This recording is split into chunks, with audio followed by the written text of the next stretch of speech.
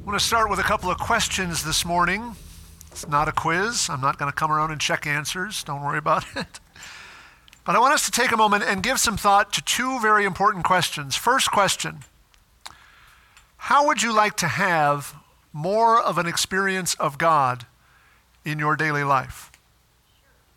What specifically would that look like? Think about it for a moment in very concrete terms. Would you like God to be more involved in your relationships with your family, with your friends? Would you like God to be more involved in decisions you make about the way you spend your time, or maybe the way you spend your money? Would you like to have more of a sense of how God is present and active in the world today? Do you really want God to be more a part of your life? And if so, where or how would you like God's presence to be manifest? That's the first question. Second question, you can see this coming. What changes would you be willing to make in order to invite God into your life in a more intimate and more meaningful way? Would you be willing to change the way that you interact with your family and your friends? Would you be willing to change the way you spend your time or the way you spend your money? Would you be willing to change the way you think about what it is you see going on in the world today? You can see the challenge here. If our answer to the first question is yes, absolutely, I would like God to be more present and more active in my life, but our answer to the second question is I'm not sure I'm ready to make significant changes to my life, then we need to revisit our answer to the first question. If we say we want God's presence in our lives, but we are not ready to make changes, then maybe we don't really want God to be more present and active in our life. And there is, of course, an even more uncomfortable third question just waiting in the wings here. If we discern that we don't want God to be any more present and active in our lives than he already is, then why are we here? Is the way that we pursue the life of faith actually designed to keep God at a distance? Now, what do these questions have to do with our gospel lesson? Just this. The conversation between Jesus and his disciples is all about God's presence and God's activity in their lives. And the good news is that Jesus gives his disciples a promise that God is already more present and more active in their lives than they think he is. Beyond their wildest hopes and dreams, God has promised that he will be with them and will shape and direct their lives in ways that they can't even begin to imagine. And Jesus makes that same promise to us. Jesus makes that same promise to you. If we are ready to let him have his way with us, he is more than ready to be present and active in our lives. Now, in order to recognize the way in which this question bears on our gospel lesson, we have to get something out of the way first. I'm going to say something now that may surprise some of you, may even disappoint some of you. But there is something here we need to get out of our way. Jesus said, "In my Father's house there are many dwelling places, and if I go to prepare a place for you, I will come again and will take you to myself, so that where I am, there you may be also." What does that verse mean? What is that verse about? Here is the surprise. That passage, and indeed this entire section of John's gospel, is not about going to heaven after we die. And I will be the first to admit that some passages in this story seem to lend themselves to that interpretation. Indeed, our own prayer book is a little guilty of this. This is one of several texts that is recommended for funerals and burials. I am going away and I will take you to myself. Sounds wonderful. But if we look at this story more closely, we see it actually has very little to do with going to heaven after we die. In fact, the whole question of what happens to us after we die does not even come up in this part of John's gospel. It is not the issue. The real issue throughout this section of John's gospel has to do with the relationship between Jesus and his disciples in the present, in their lives, not in the future. Jesus knows he is about to be arrested and handed over to the Romans. He is preparing them for his departure. But what he has to say to them surprises them, because he doesn't say, "It's been nice to know you. I'm going away. Here's what to do after I'm gone." It's not what he says. Instead, he says, "Because you have known me, you have known my Father. And the fact that I'm leaving doesn't change that one bit. In fact, I am going to the Father, and I am taking you with me. And those who abide in me will continue to do my Father's work, just as I have done my Father's work. And those who do my Father's work will know my Father, and my Father will know them. And we will come to them, and we will make our home with them." The relationship that Jesus shares with his disciples is not over. In fact, his relationship with them was about to get closer and stronger than it had ever been. Up to this point, they had enjoyed a special intimacy with God because of the presence of Jesus.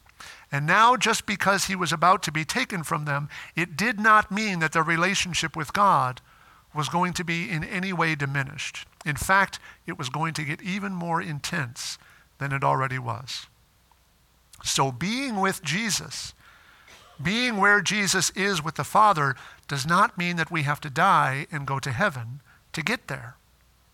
What Jesus promises to his disciples is that he is going to the Father and he is taking them with him now, while they are still alive. And because they will be with him where he is with the Father, they will be with the Father.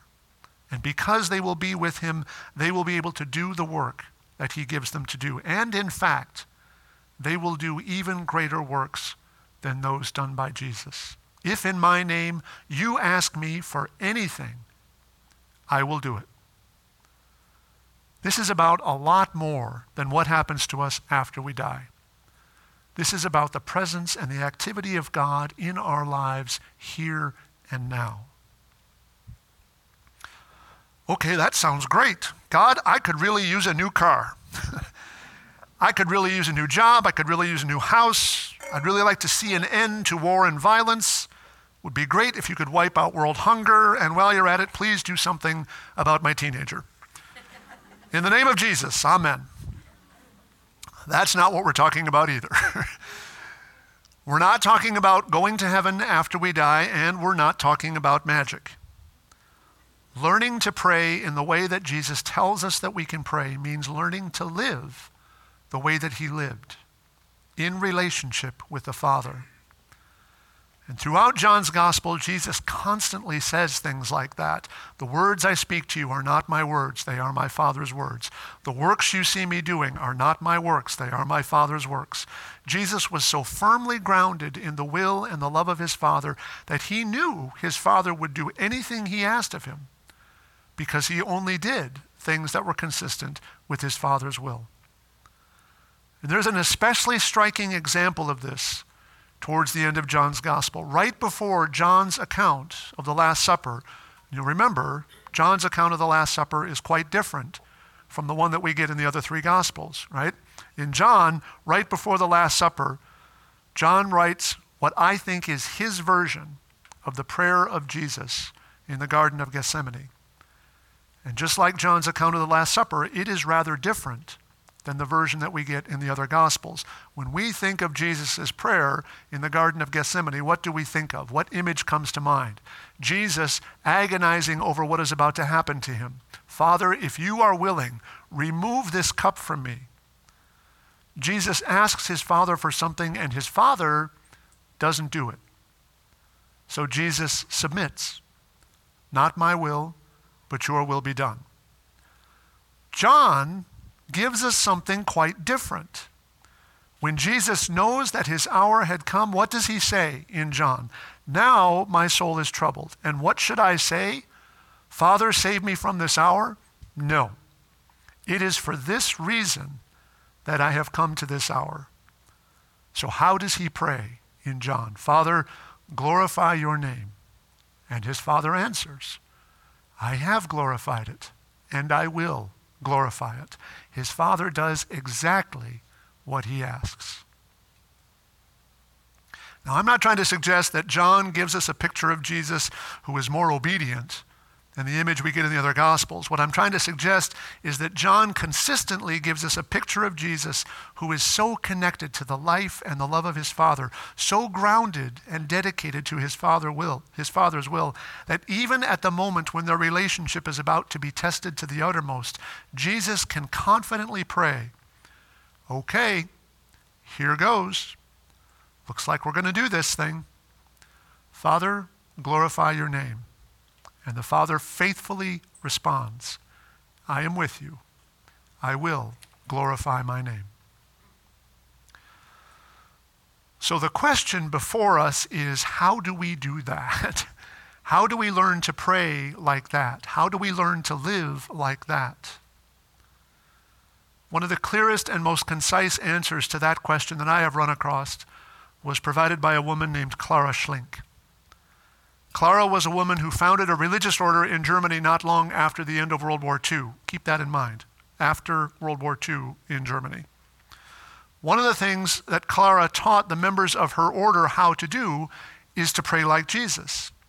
And she said, "When you are happy, say, 'Yes, Father.' When you are sad, say, 'Yes, Father.' And when you are suffering, say, 'Yes, Father.' And when you pray like that, strength will flow into your heart." That is how we learn to pray like Jesus.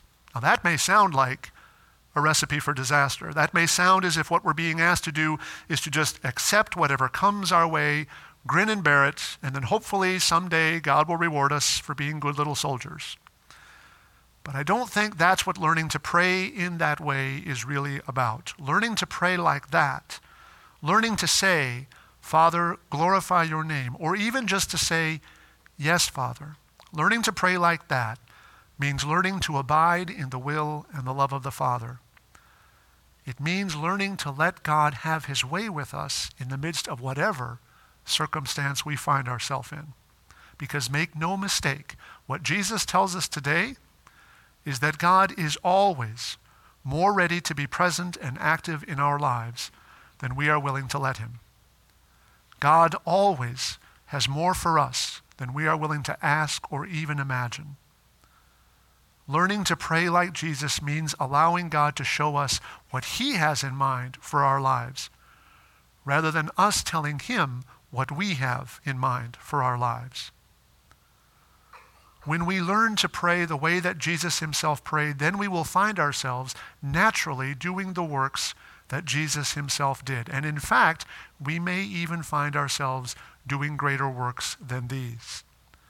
Because whatever we ask in his name, whatever is consistent with his will, he will do it. And when that happens, everybody wins. The Father is glorified in the Son is glorified in us, and we are glorified in God. So that's what's going on in our gospel lesson today. Jesus is making a promise to all those who would call themselves his disciples. Do not let your heart be troubled. Believe me that I am in the Father and the Father is in me. And if you believe in me, if you abide in me, I will do whatever you ask. So receive the promise that God makes to you today. Our risen Lord has gone ahead of us to the Father and has taken us with him. Even now, we are where he is, and he is where we are. He is the way and the truth and the life, and now that he has found us, we can find our way to the one who is the source of all truth and all life. So pray believing that he is in you and you are in him. Pray, "Father, glorify your name," and you will find him answering you, "I have and I will, good and faithful servant." Amen.